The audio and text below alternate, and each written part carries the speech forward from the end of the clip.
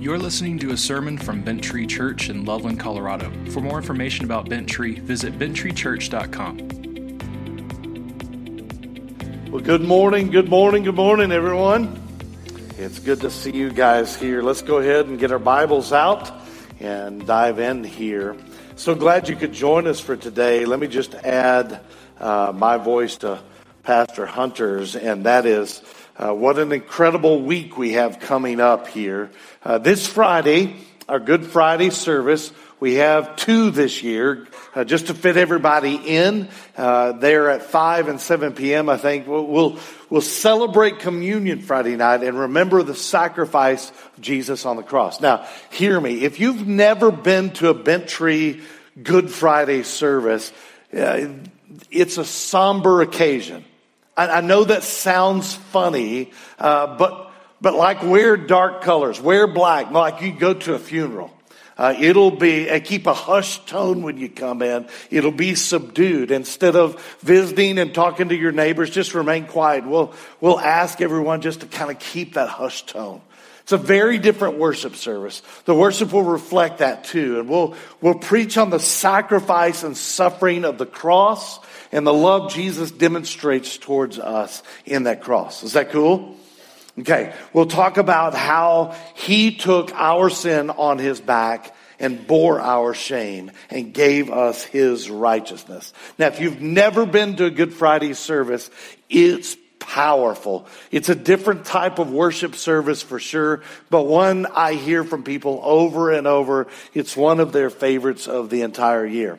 Then on Sunday morning, it's a different gig, man. It's a celebration of the resurrection of Jesus from the dead. Amen?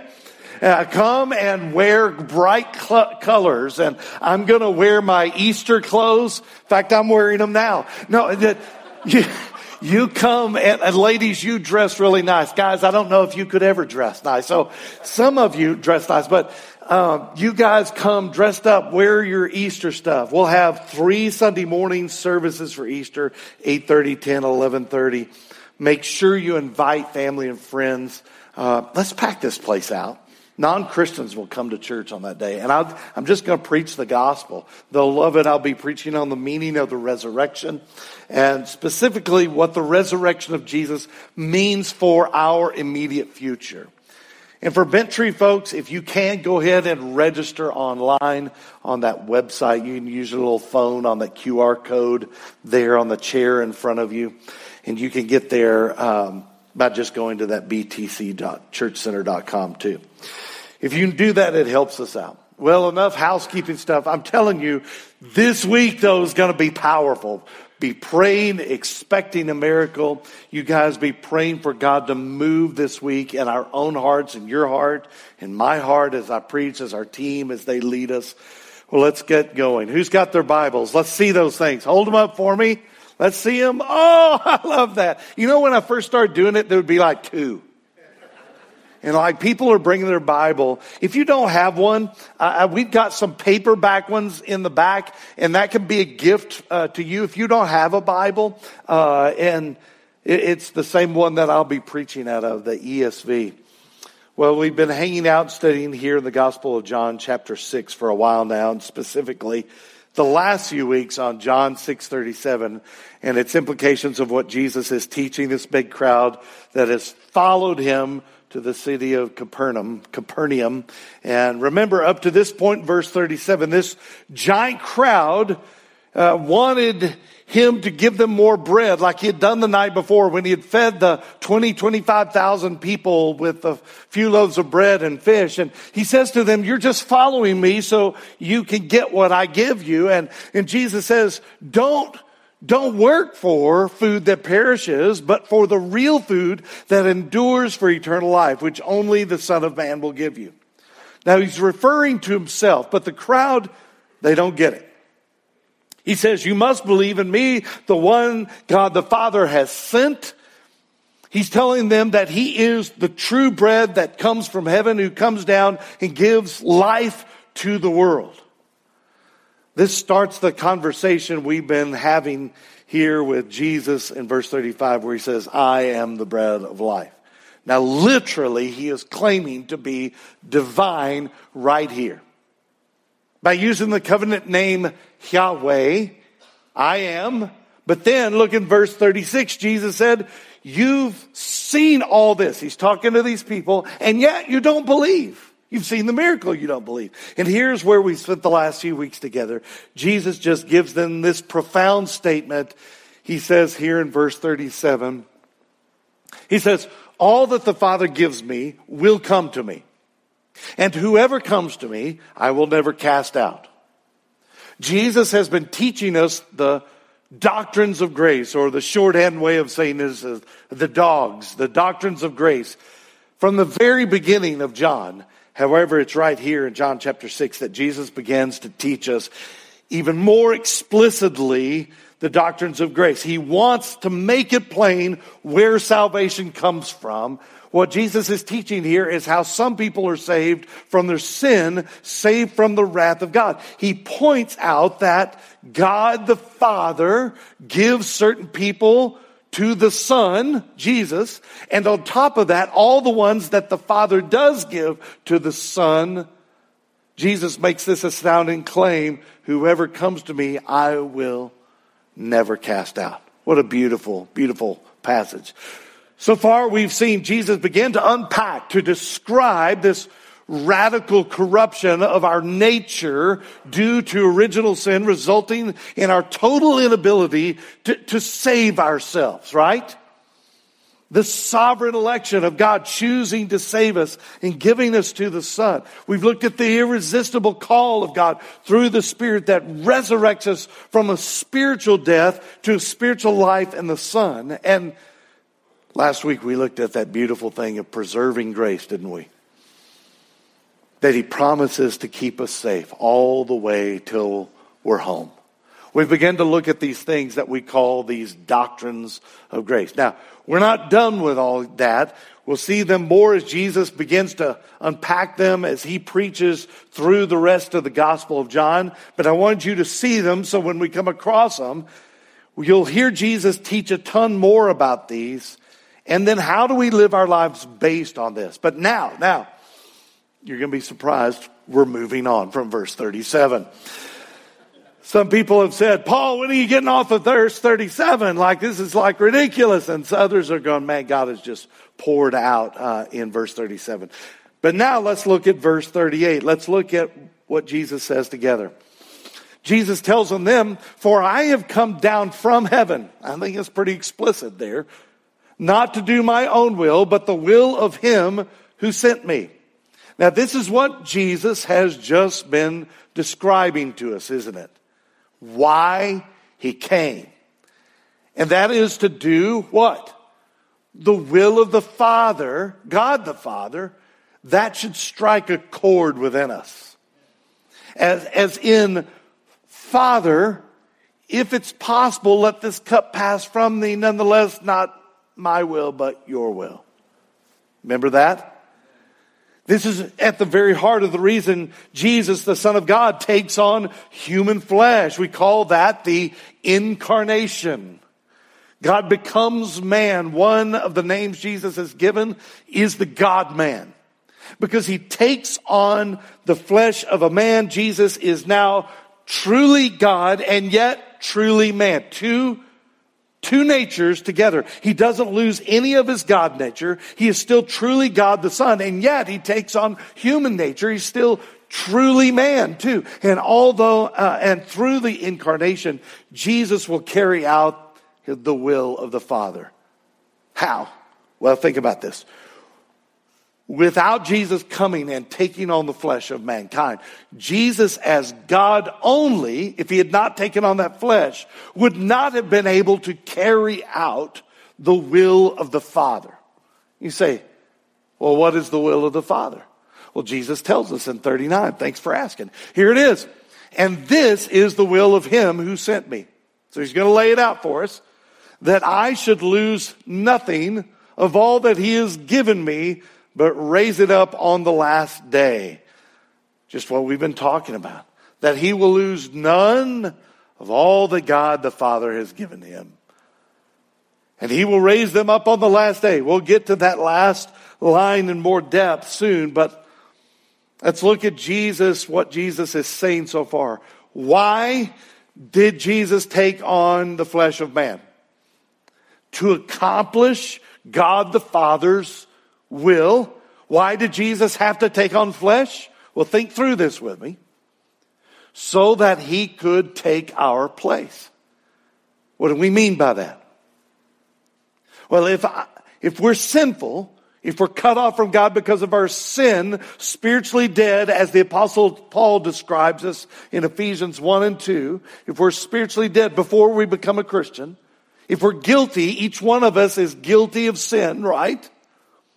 So what do we mean by Jesus taking our place? So he could take our sins on his back as a substitute. So he could become our representative before God. Now, if the very first man, Adam, sinned, and he did, and if we are all Adam's descendants, and we are born into this sin-fallen world. We are born cut off from God spiritually. Physically, we are born alive, but spiritually, we are dead, separated from God. So Jesus, as this God-man, comes to earth as the, second Adam who succeeds where the first Adam failed. You with me? He will live this perfect life, righteous life, the one that you and I could not live in our fallen state. Why? Because we're sinful. We sin.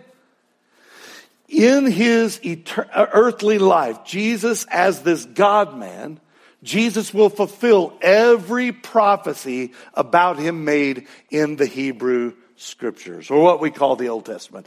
He will be falsely accused, be tortured, suffer greatly on a Roman cross, but then Jesus, after he dies, will be raised to life on the third day, conquering sin and death. Somebody say amen.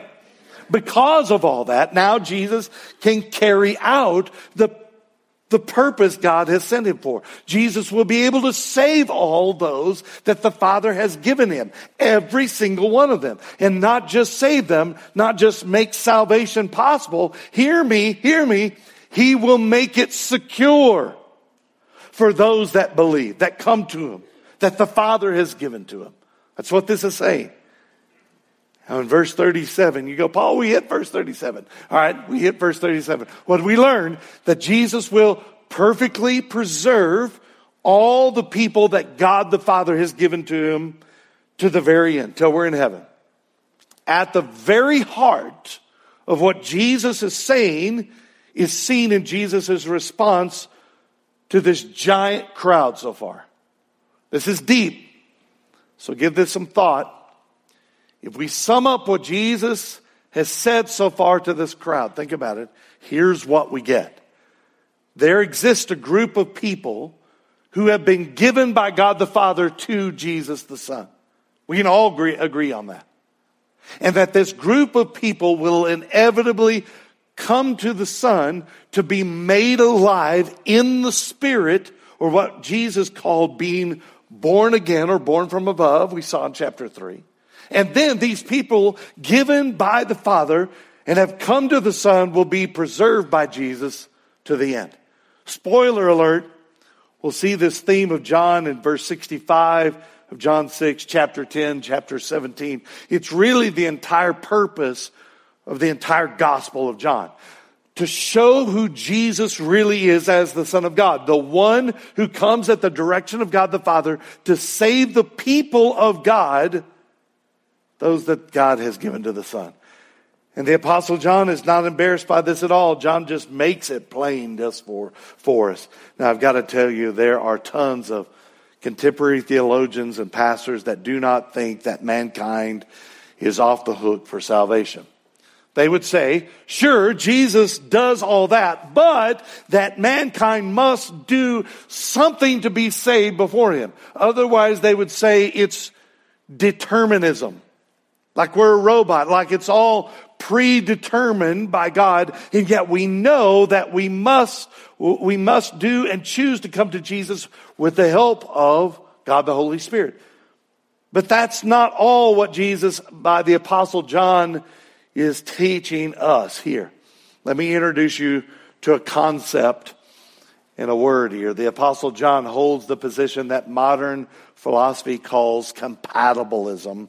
Compatibilism. In other words, what seems like two things that can't go together are in fact going together. The popular but unbiblical concept of free will assumes that it is one and only necessary condition for moral responsibility. Spoiler alert, our regenerate will is not as free as we think it is.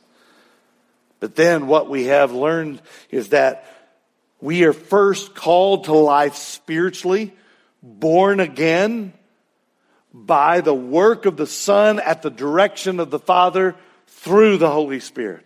That's what we've just spent about the last 8 weeks on. People who disagree with this simply call this second thing determinism.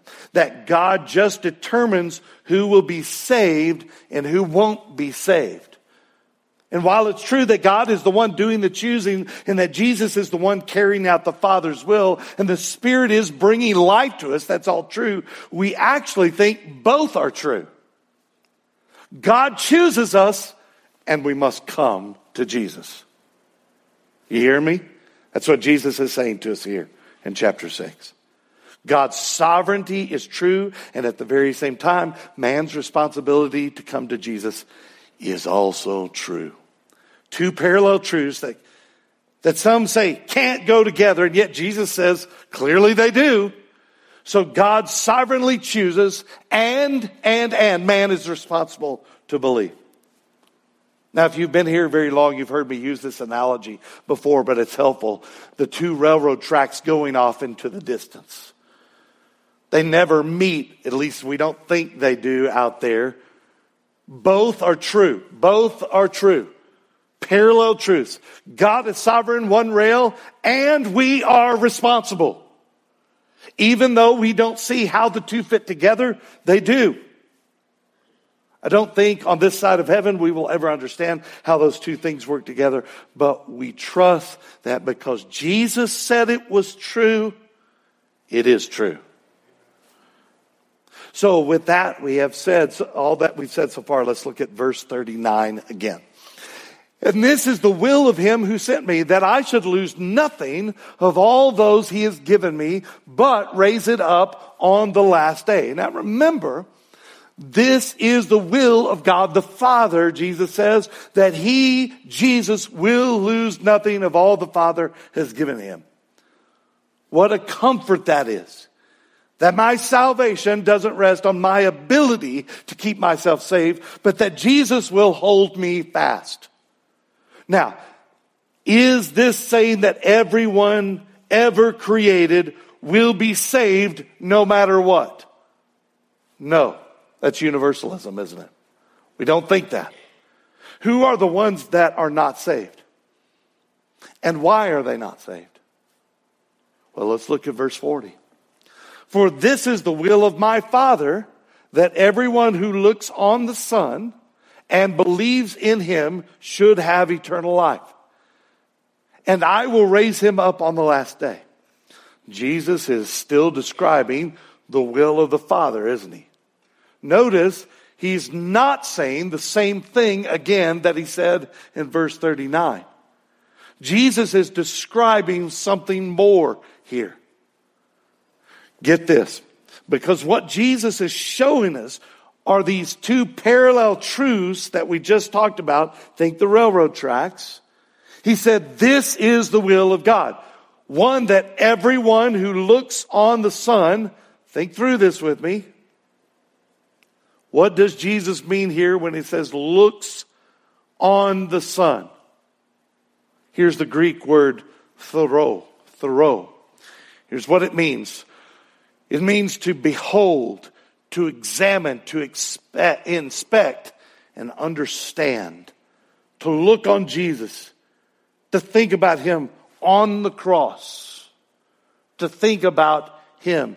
To behold him. To examine what he has said. To inspect it. To understand it. This is mankind's responsibility, isn't it? Isn't it? Yes. And what is the thing Jesus is saying? That everyone that is saved by him has to look at? Well, it looks on the Son, Jesus. That is, to examine Christ is to examine who he claims to be and what he has done in his life. His claims to be the Son of God. His miracles, the signs, prove prove he is God. Examine the prophecy from the Hebrew Scriptures, the Old Testament. His suffering on the cross, his death, and certainly his resurrection from the dead. All of it predicted in the Old Testament. And then his ascension to the Father with the promise to return. All of it, Jesus says, look at it all. Examine it. The short way to say all of that is gospel.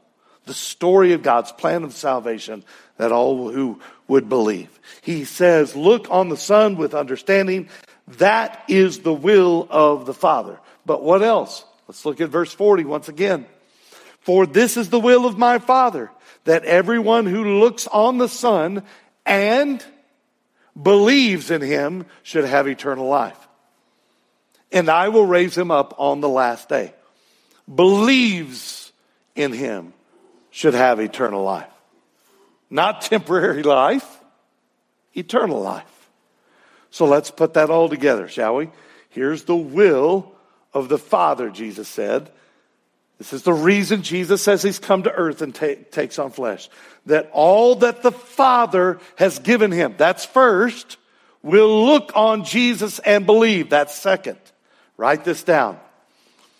The power of the gospel message is that God uses it as the instrument to be regenerated by looking on Jesus and believing in him. The power of the gospel message is that God uses it as the instrument, talking about the gospel, to be regenerated by looking on Jesus and believing in him.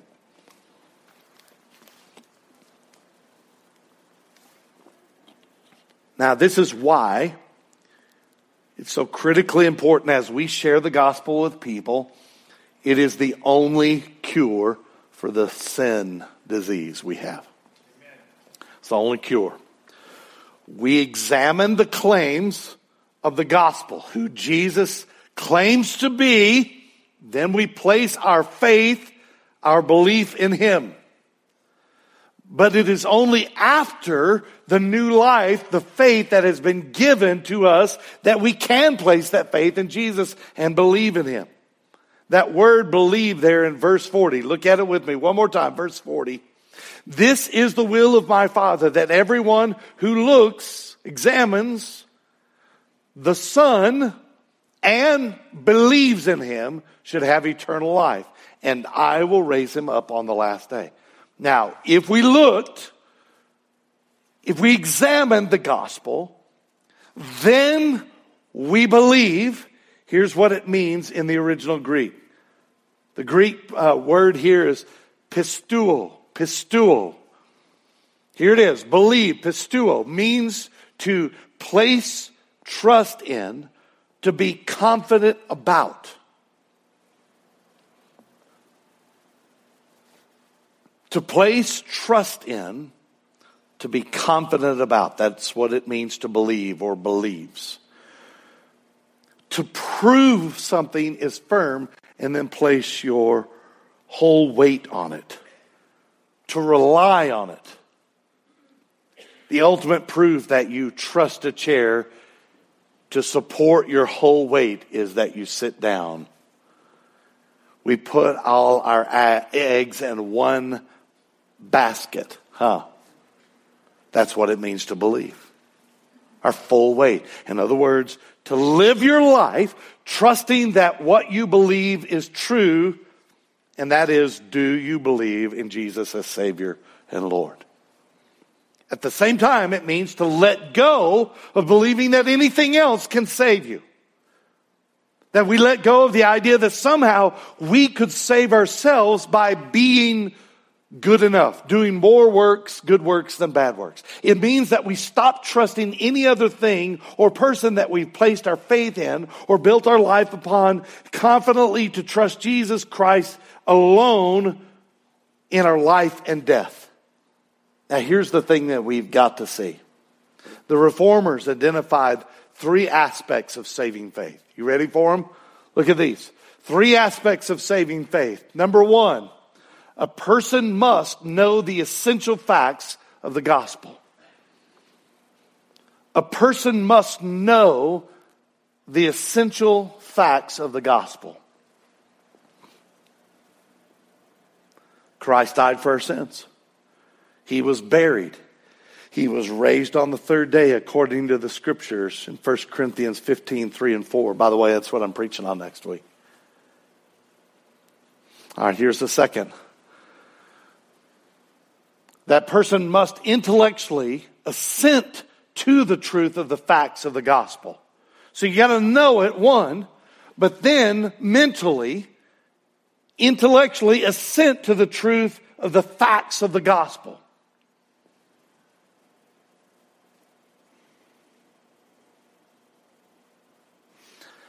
Nothing can be in your heart without first being in your head, in your mind first. Just the way God made us. Now understand, a person can believe the gospel at those first 2 levels, but still be unregenerate and therefore unsaved. Listen to me. You know how we've been covering Reformed doctrine over the last 8 weeks or so? There's guys that know Reformed doctrine backwards and forward that don't know Jesus. Doctrine doesn't save you. It doesn't save you. You need to know it. It doesn't save you. So what is the third thing? It takes the Spirit of God in regeneration to take the truth of the facts of the gospel from the mind to the heart. We're not talking about your beating muscle, but the core of you. It takes the Spirit of God, third member of the Trinity, in regeneration to take the truth of the facts of the gospel from the mind to the heart. This is what the Reformer said. That's what results in trusting faith in Jesus alone for salvation. So how do we tell the difference between just mental agreement on a concept and actually being born again? Because there's quite a few of you, I'm worried in this place right now, that have the first 2 down but don't have the third. You go, oh yeah, Jesus is the Son of God raised from the dead. The answer is, if you have gone to number 3, is that if we're born again, our lives are different if we follow Jesus. We begin to follow His commands. Jesus said in John 14, 15, if you love me, you will keep my what? Commands.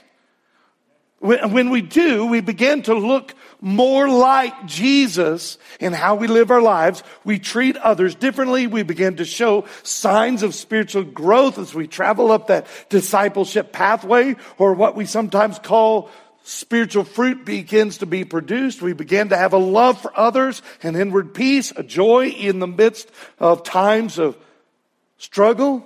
We begin to have patience with others in our circumstance. Notice I didn't get any amens on that one. That's like, we began to have this kindness that's not us towards people that we thought were idiots before. We began to try to not sin. We began to try to flee temptation, flee sin. We take the Apostle Paul's admonition in Galatians 5:24 that says, those who belong to Christ Jesus have been crucified in the flesh with their passions and their desires. We will begin to mourn our past sin and begin to see those old sins for what they are, evil. And yet we realize that we have been forgiven of that sin too. It's certainly at first we're not very good at any of this stuff, but at least we start to see signs of our change. Now, hear me clearly. I'm not saying that the way we live will save us. What I'm saying is that if we are saved, if we're regenerated, we will follow Jesus. Our lives will begin to be changed. And over time, we will change a lot. We will look like Jesus. Let me say something that I've said before, but just to clear up some misconceptions.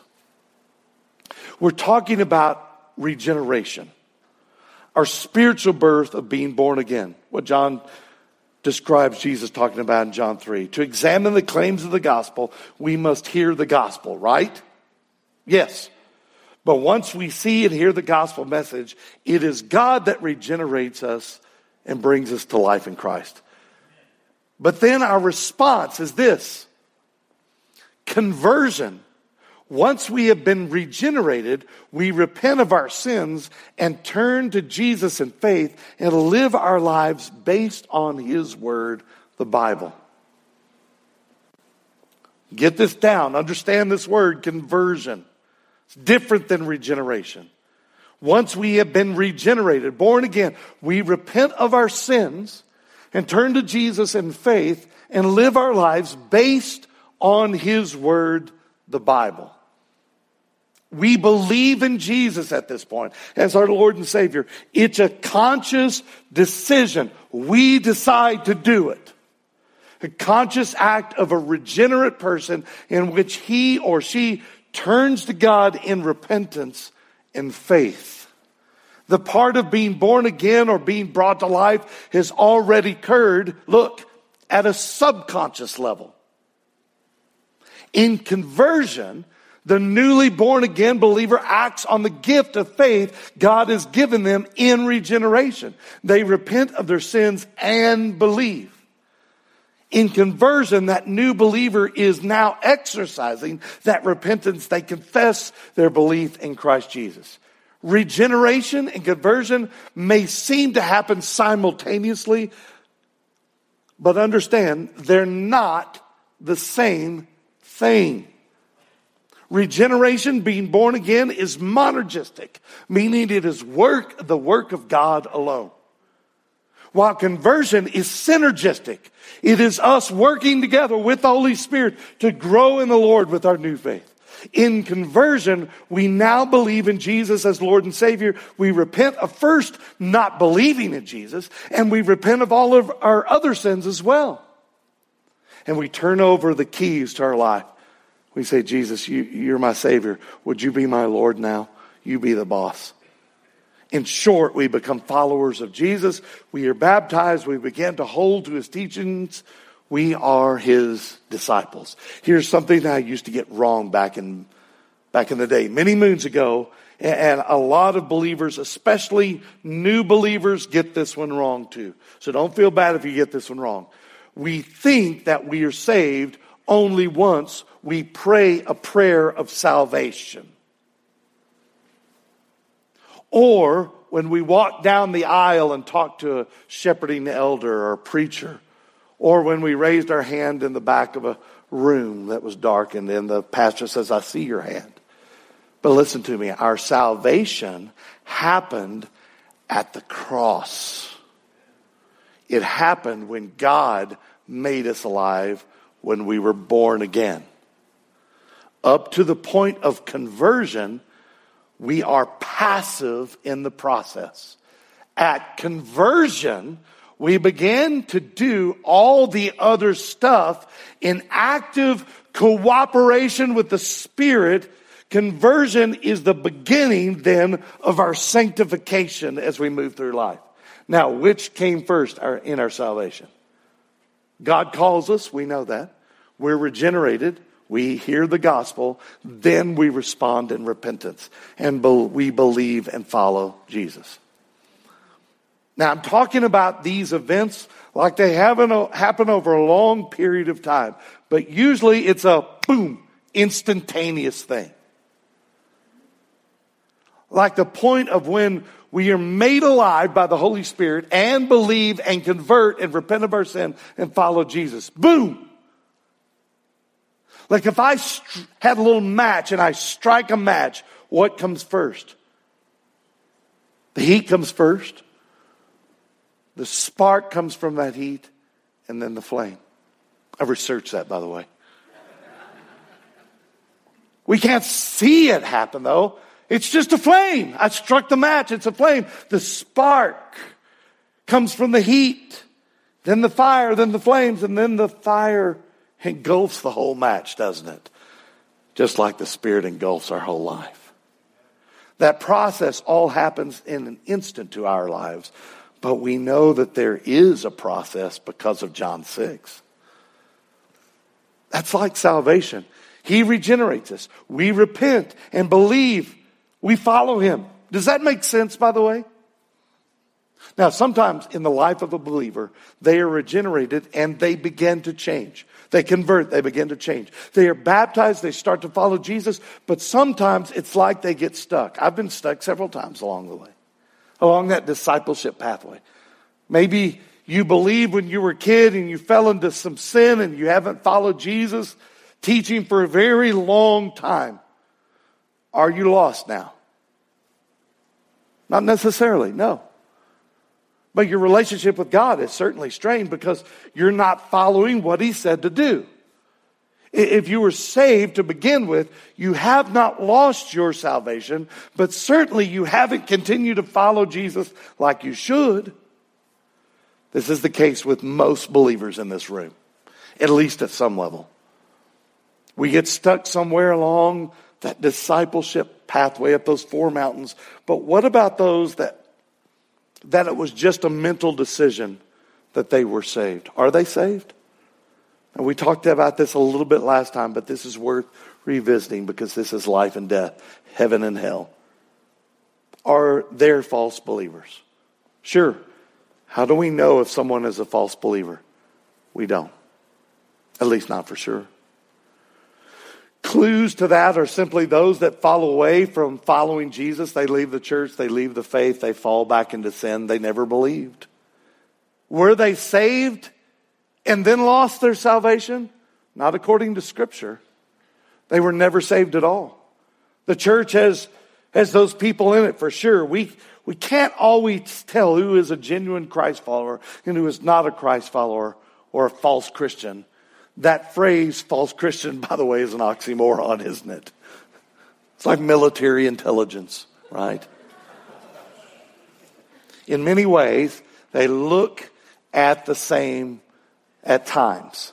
They look the same at times. By the way, remember at the end of this chapter, Jesus will say some of these things that will drive these false followers away. They will leave in the thousands and only a few will be left. I mean, there's 20,000 people here. Only maybe 100 will be left. And even out of those, there will be a few, at least one. We know Judas, who will betray him, who was never saved. Are there false believers right here? I hope not. Let's suspect there are. In the parable of the wheat and tares in Matthew 13, Jesus guarantees there will be false believers. Can we just know for certain that they are lost or saved? No, only God knows that. Only God can see the heart. Or we can say, if they're false believers, can we know for certain that they are lost? False believers are lost. What we can't know, that only God knows, is who those false believers are and who the real believers are. The Apostle John talks about this very thing in 1 John chapter 2, verse 19. Flip to that for just a moment. I'll have it up here. But there were false believers in the church back then, just like there are now. They claimed Christ. But in this situation, they had left the church. It's not just that they moved and went to another church. John is talking about people that have left the church and have left their faith. The question John is answering here is, are they still saved, and have they ever been saved?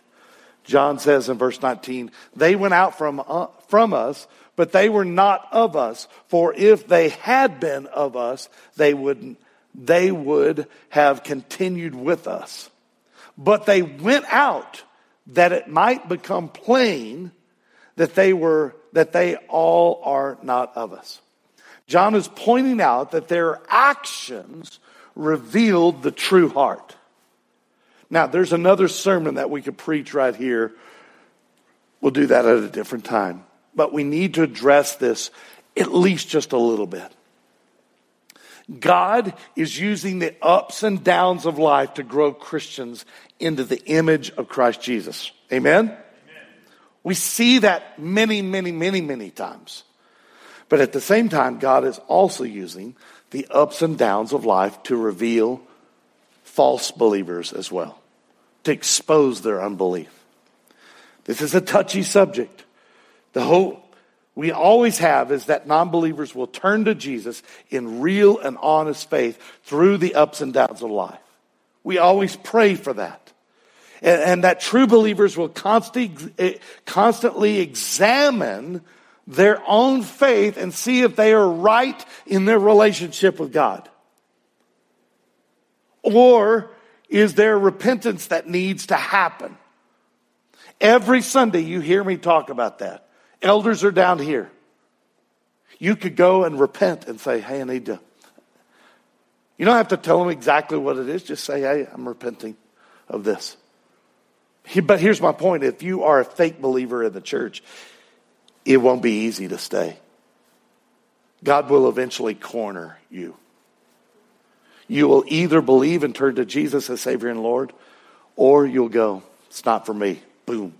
Now, at the end of this chapter, most of those talking to Jesus right now, this massive crowd will leave him. But here's the thing I want us to get to. How do we know if someone is a true disciple of Christ Jesus? And who are the false ones? Like, what if you have backslidden? Like you have fallen into sin and you want to know if you were saved or not. The answer will be revealed if you repent and follow Jesus or not. You're not getting re-saved. Now let me ask you a question. When you sin, do you see it as sin? Or do you just sin and you just go, I don't care, it doesn't mean anything? If you do care, though, there is guilt there, and you have looked on Jesus and his claim to be Christ, and you believed in Christ Jesus, well, then simply repent of your sin. Begin to follow Jesus once more. He's waiting for you. He's ready to walk with you again. If you're not a Christian and you don't believe, well, you've heard the gospel message. Examine Jesus' claim to be the Son of God. Examine that claim that he claims to have come to earth, fully God, fully man, and save the lost. Look with me one more time at John 6, verse 40. Jesus says, for this is the will of my Father, that everyone who looks on the Son and believes in him should have eternal life. And I will raise him up on the last day. This is no game that we do here. This is real. There's nothing more important in your life than this question. Is Jesus who he claims to be? Believe and have eternal life. If this is making sense to you, if you're believing right now, even just a tiny bit in faith, that's not you. You have been given spiritual life. It's the spark of the match right there. It's faith. Follow Jesus. Repent of your sin. Repent of not knowing Jesus before, but that now you do believe and you follow him. Spiritually dead people can't understand what we're talking about. But you do understand, don't you? Convert. Follow Jesus. Give your life over to Jesus. Begin to follow him. In verse 40 here, Jesus promises eternal life, and one more thing. He says, and I will raise him up on the last day. Now look at that promise. He's promising that he will raise your physically dead corpse from the ground and give you a new body, real life. He's already saved you spiritually. I'm talking about the real you, your soul. But he promises you to give you new life on earth right now. That's your soul, to begin to mold you, shape you into the person he wants you to be through the power of the Holy Spirit. To make you into the image of Christ Jesus. Now don't miss, though, that we are talking eternity in heaven. He is promising to raise you up physically and spiritually. Eternal life in heaven. Physical life. A new life, a body that won't desire sin. Amen? That won't be able to sin. That won't desire sin. A new life without tears, without pain, without suffering, without regret.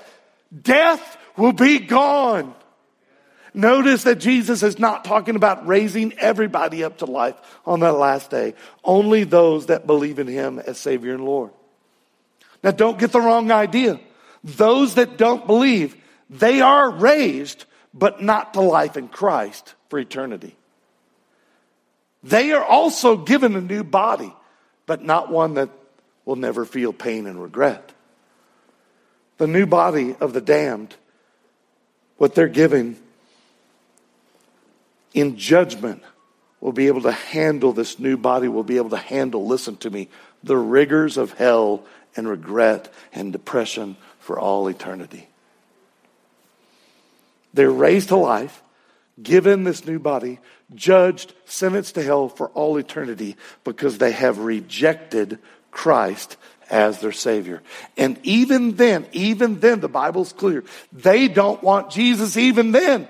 They want their own way even after they're judged. Twice in verse 39 and verse 40 here, Jesus claims to raise those that believe on the last day. He says, I will raise them. The last day is coming. The last day of the earth is coming.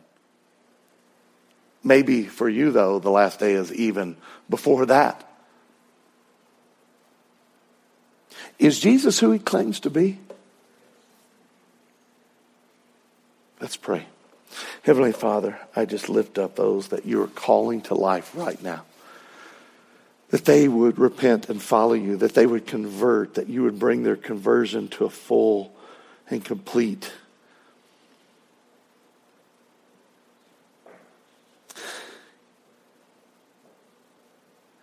As you just continue to pray, if you are a believer, a Christ follower, if you're not a believer, look up here if you're not sure.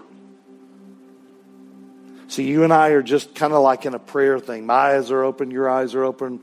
We're looking at each other. But listen to me, God is here in this place. He's speaking right now. I ask you the question, is Jesus who he claims to be, namely the Son of God? Romans chapter 10 is very clear on this. If you believe in your heart that God raised him from the dead and confess that with your lips, you will be saved. Will you do that? Will you do that? Pray this prayer. God, I'm sorry for my sin. I regret that, but I understand that you took my place, Jesus, and have paid for my sins. I understand that you have given me your righteousness so I could be adopted as a child of God. Pray this. I want to be baptized, God. I want to show everybody in my life that I stand with Jesus, the crucified one. Then pray this. Will you help me follow? Because I don't know what I'm doing yet. Will you give me brothers and sisters in Christ? Just say this, pray this. Thank you for saving me. Thank you for showing me the love of Christ. And then end your prayer like this. In the name of Jesus Christ, I pray. Amen. Now see, the reason you can pray that prayer is you have been given faith. You believe, and now you followed. Now here's the thing you do next. Tell somebody. After our song here in just a moment, the elders and some of their wives will be up here at the front. You can tell them, just say, hey, I just became a Christ follower. I just converted. I mean, you quite literally changed teams. And say, what do I need to do? And they can help you. They can say, here's what's next. They'll pray with you. And you remember that prayer I just said, hey, God, I ask you to pray, would you give me brothers and sisters because I don't know anything? Guess what? He's already answered that prayer because we're in here, this room with you.